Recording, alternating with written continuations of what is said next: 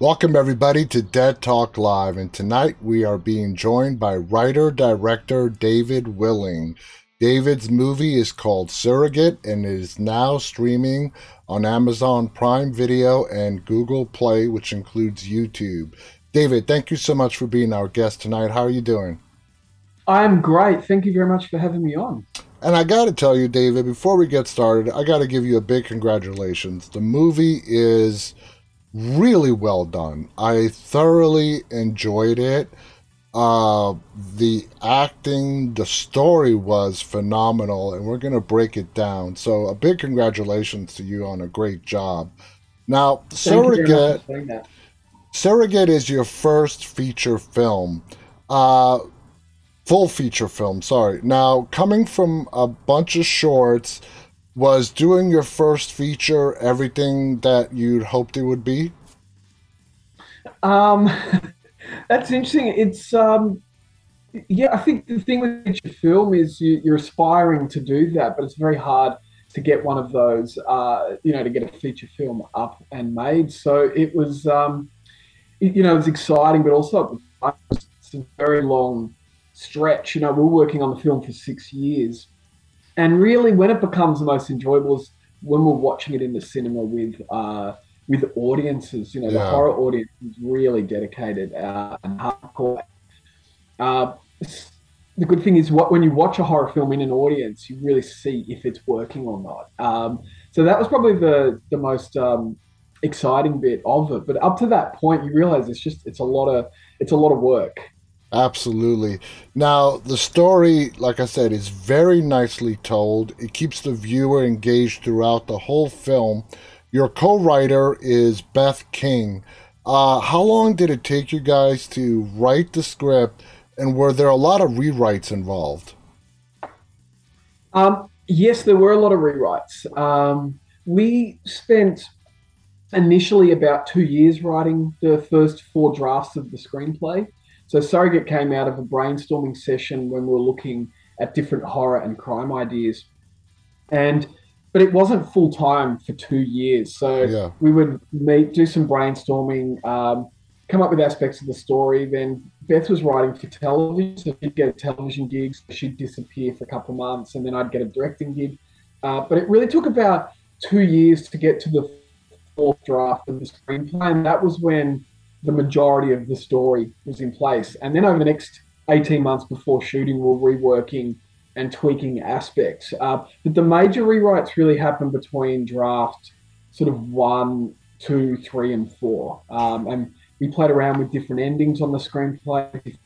And we're going to talk about the ending in a little bit. We're not going to give away any spoilers, but a lot of films are inspired by shorts. Was this ever a short story of yours that you decided to make into a full feature film, or it never took that route? No, it didn't take that route. We were initially we were like, maybe we should do a short horror film, but we went, oh, let's just go straight to a feature idea. And some of the other ideas we develop at the same time would have worked better as short films. But this year we went straight into to a feature because we both done shorts and we both had feature films in development that never got made or haven't been made to this point. So it was really about, let's write a feature film that we can make happen. Nice. Now, the concept of the film, what was your inspiration for you and Beth? It's a paranormal film, but Mm, as with any, I mean, paranormal films are very widely done for yeah. at least a decade now. I mean, I think if you go back, Paranormal Activity is what really jazzed up that subgenre again. How do you take a genre that's been done so much and give it your own unique twist and spin? Yeah, I mean, that is the really tough part for filmmaking. I mean, it's almost that every story's been told at this point. It's been a very long time since we've had a new genre. Subgenres pop up, and paranormal really has taken off again. It's a bit like zombie films 15 years ago. Exactly. Suddenly everyone was doing zombie. And I mean, the answer to that is, there's expectations within the story. So, um, the trajectory of the genre or the subgenre. And then it's just finding how can you put some original twists Hmm. on that idea. And really, that is part of understanding, I said, what the audience is looking for in the genre, and mixing it up a little bit. And it is a tough balance of how you do that. I was talking with a writer the other day that I'm mentoring, and it's like, when you've got an action film, you're going to have a car chase, or you're going to have a foot chase, or you're going to have a fist fight. Yeah. And it's the same with paranormal. There's certain things that are going to pop up. It's impossible not to have those elements in there. But we were just like, how can we put a couple of original spins on some aspects of that? What I definitely notice is the film does not have any of those cheap jump scares. It is still very scary, thrilling throughout the whole ride. Was that just a trope you wanted to avoid, the cheap jump scare just for the scare part of it? Yeah, absolutely. We had a few parameters at the start of writing the film, and one of them, as I said to Beth, is it's going to be, we need an 85 to 90-minute screenplay, so 85, 90 pages. And that was really just about the story running time and the budget. And the other thing, as we said, is we can't just use jump scares all the way through, because we're just not fans of that in the horror genre. And it works well, a well-placed jump scare works really well in a horror film. I mean, every horror film has them. We just didn't want it to be that. What you're kind of referring to is very common, of like, you just set up jump scare, set up jump scare, set up jump scare. It's not leading to anything. So there's a couple in there, but they're very deliberately placed for a reason. Yeah. Now, the main character, Natalie, is played by Kirsty Morasi. How would you describe, by the way, she did a brilliant job. How would you describe the character of Natalie? Yeah, Natalie's, it's an interesting one. So the setup in the story is, so she's a single mother. She's working as a nurse, and the key part to her character is that she's a skeptic, and she's very practical and very grounded. And the arc of her character and the evolution of the story is about that skepticism being chipped away. And ultimately, it's about how does she protect and save her daughter. Through that struggle, and it's where her character, the realizations her character has to have on how she can save her daughter.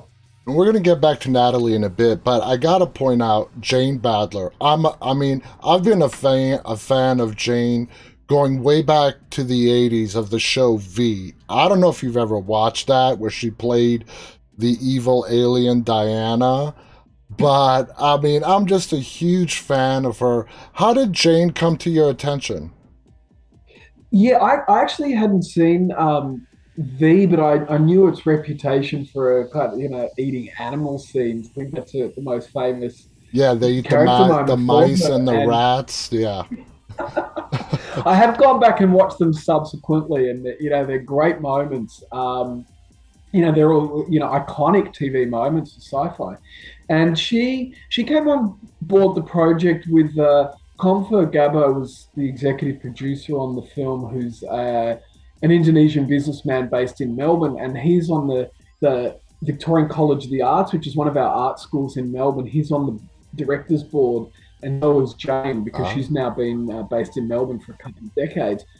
And he just said to her, I'm producing this film. Would you like to read the screenplay? And she said sure, and she read it and she really liked it. And then I just met her for a coffee in a cafe in Melbourne, and we talked about the story and what I saw with that character. And I thought she'd be a great fit for that role for a couple of reasons.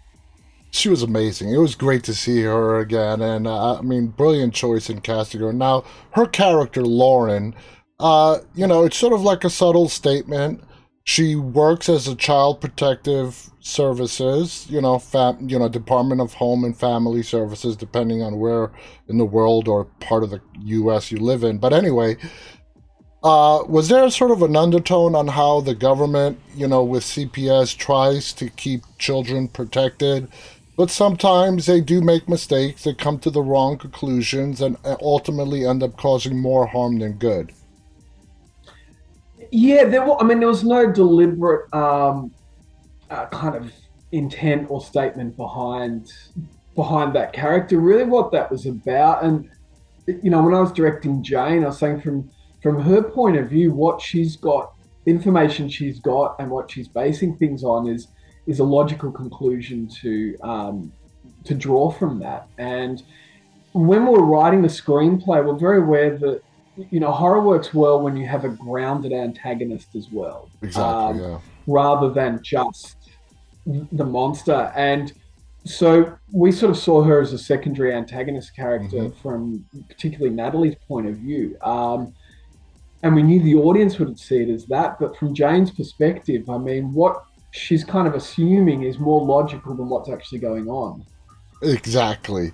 Now, one of the scenes that I love the most, the sequence of scenes, is when the little girl Ava is conducting that seance in the house.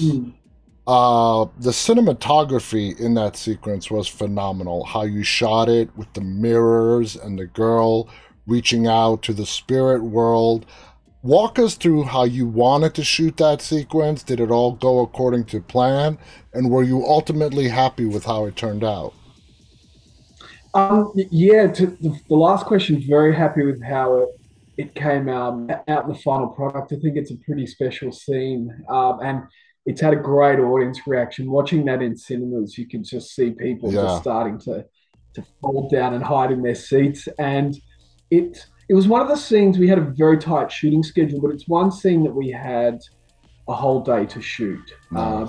And as you'll know, there's a scene either side of that. They were done on separate days. So the actual seance, we had a whole day, even though it's a 7 minute scene, so it's a lot to shoot in a day. And it was something that I just saw very clearly once we'd come up with the idea and had written it. I saw very clearly how I wanted to direct it, and it's an example where everyone else was just then adding to that what they were bringing. So Ben's cinematography, he came up with a couple of shots. I knew mostly how I wanted to shoot it, but he came up with a couple of really key shots, particularly not wanting to spoil it, but the big kind of push in moment is Yeah. Ava starts Yeah.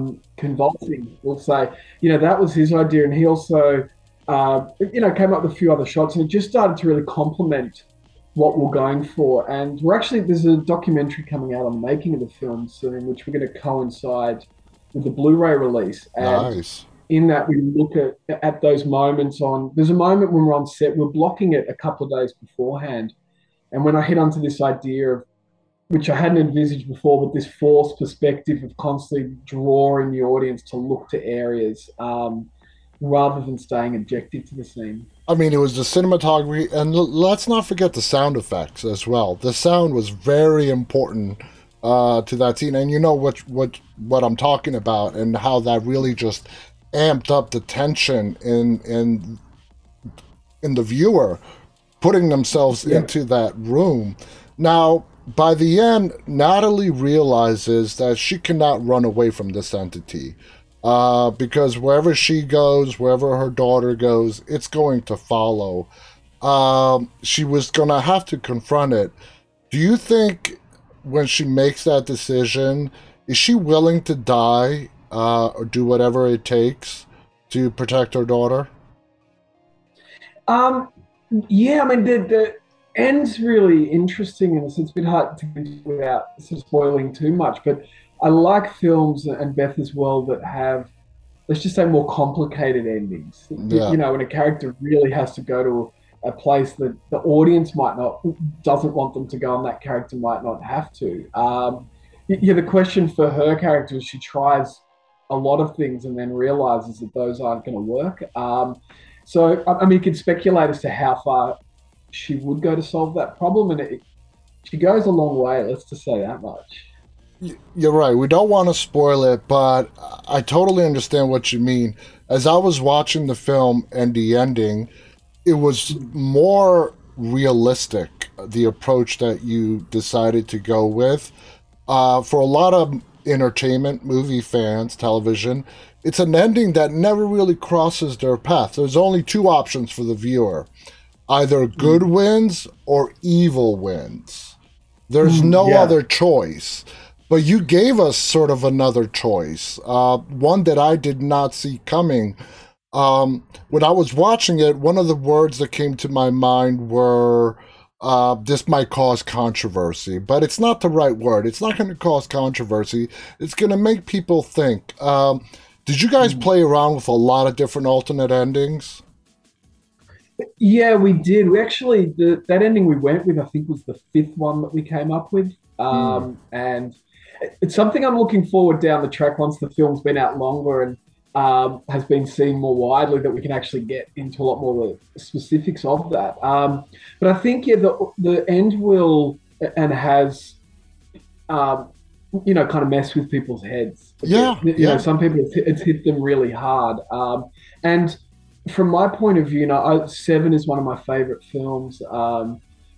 Exorcist, which influenced this. I mean, Exorcist is a brutal ending. It's kind of like, is it an up ending or not? He's he jumps out what the becomes, window to save. yeah. Yeah, And there's also the inference that if, from, I believe, and I might be wrong, but I believe, from the Catholic perspective, that if you commit suicide, then you're damn not to going to go hell. to Yeah, heaven.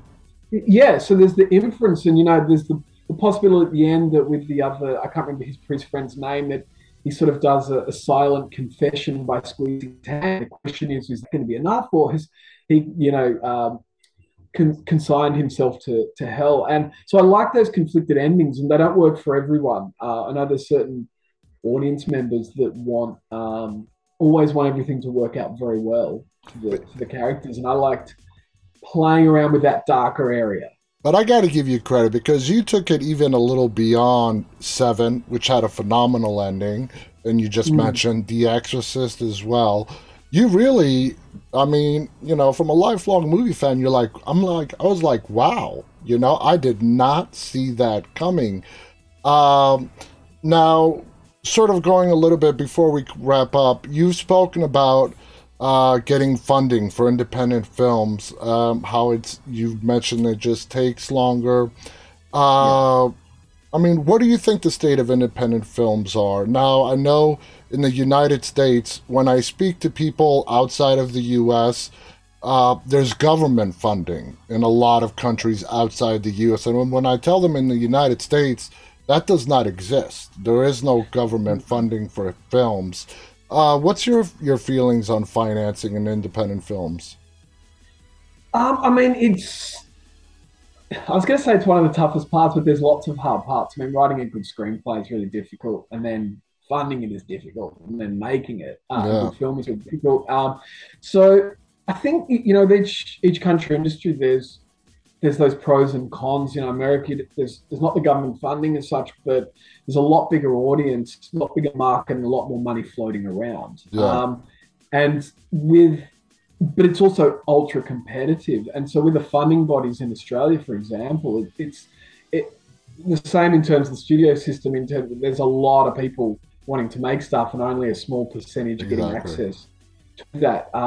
And why we wanted to stay fiercely independent with Surrogate is that was more about the speed of making it happen. So the one thing is with government funding bodies is everything moves very slowly, Yeah, and and at any point, like with any film, it can still trip up. Like Beth and I have both had other films in development, and through those funding bodies that haven't come to fruition. And so, yeah, the downside of that is it just takes a lot longer for that to happen. yeah. But raising independent finance is also really difficult because they all come with different problems. It's very often Oh yeah. that finance falls through. We were very lucky that Confer Investor was extremely supportive of the production, both creative and practically. But I've had other friends where halfway through a shoot, the investors just pulled their money, Wow. um, Wow. which is a That's tremendous, yeah, which is, I mean, is horrendous. But that happens a lot with private finance. So it does. It does. yeah, Just one final question. You mentioned earlier that you were sitting in the theater watching this film. Did Surrogate get a limited theater release in Australia? yes, yeah, we run at a few cinemas in predominantly in my city, Melbourne, Australia, and it was just a very strategic regional release because we didn't want, it's really tough for indie films to find bigger audiences. Yeah. So we just focused and did event screenings, and we had a run at a cinema where each time some cast and crew would be there, and we'd have things like Q&As and meet and greets. And yeah, it did really well for local cinema. That here they're actually saying it outsold the Batman at the same time for them, which was really, which is one of our main kind of marketing pieces. That and Yeah, someone actually at the premiere at the cinema, which was a kind of a great compliment to the horror aspects. absolutely. That is great. But David, I mean, I got to thank you again for coming on here. And I really got to tell our audience, check out this movie. You're not going to be disappointed. It's available on Amazon Prime Video. It's available on Google Play, which includes YouTube as well. You will not be disappointed. It's a great story, great acting, great cinematography the whole way through. It's a great film. Again, congratulations, David. Do you have any final thoughts you want to share before we go? um, yeah, I was going to say thanks for your kind words on the film, and that if your audience look on for other places they'll be able to view it down the track is surrogatefilm.com. Mm-hmm. We'll have information on other platforms that it's going to become available over the coming months. So Nice. and the other bit is at the cinema screenings, quite a few people came back to watch it again because, as you know, there's lots of intricacies you might not realize first viewing that become relevant second time. So that would be my other thing is watch it twice. Yeah, yeah, absolutely. And that holds true for Surrogate. It holds true for a lot of movies. I Mm. want to thank our guest again, writer, director David Willing. The film is called Surrogate. I want to thank our audience, those of you who have tuned in live and those of you who will be watching later on. On behalf of David and myself, wish you all to be safe and stay walking. Good night, everyone. Thank you very much.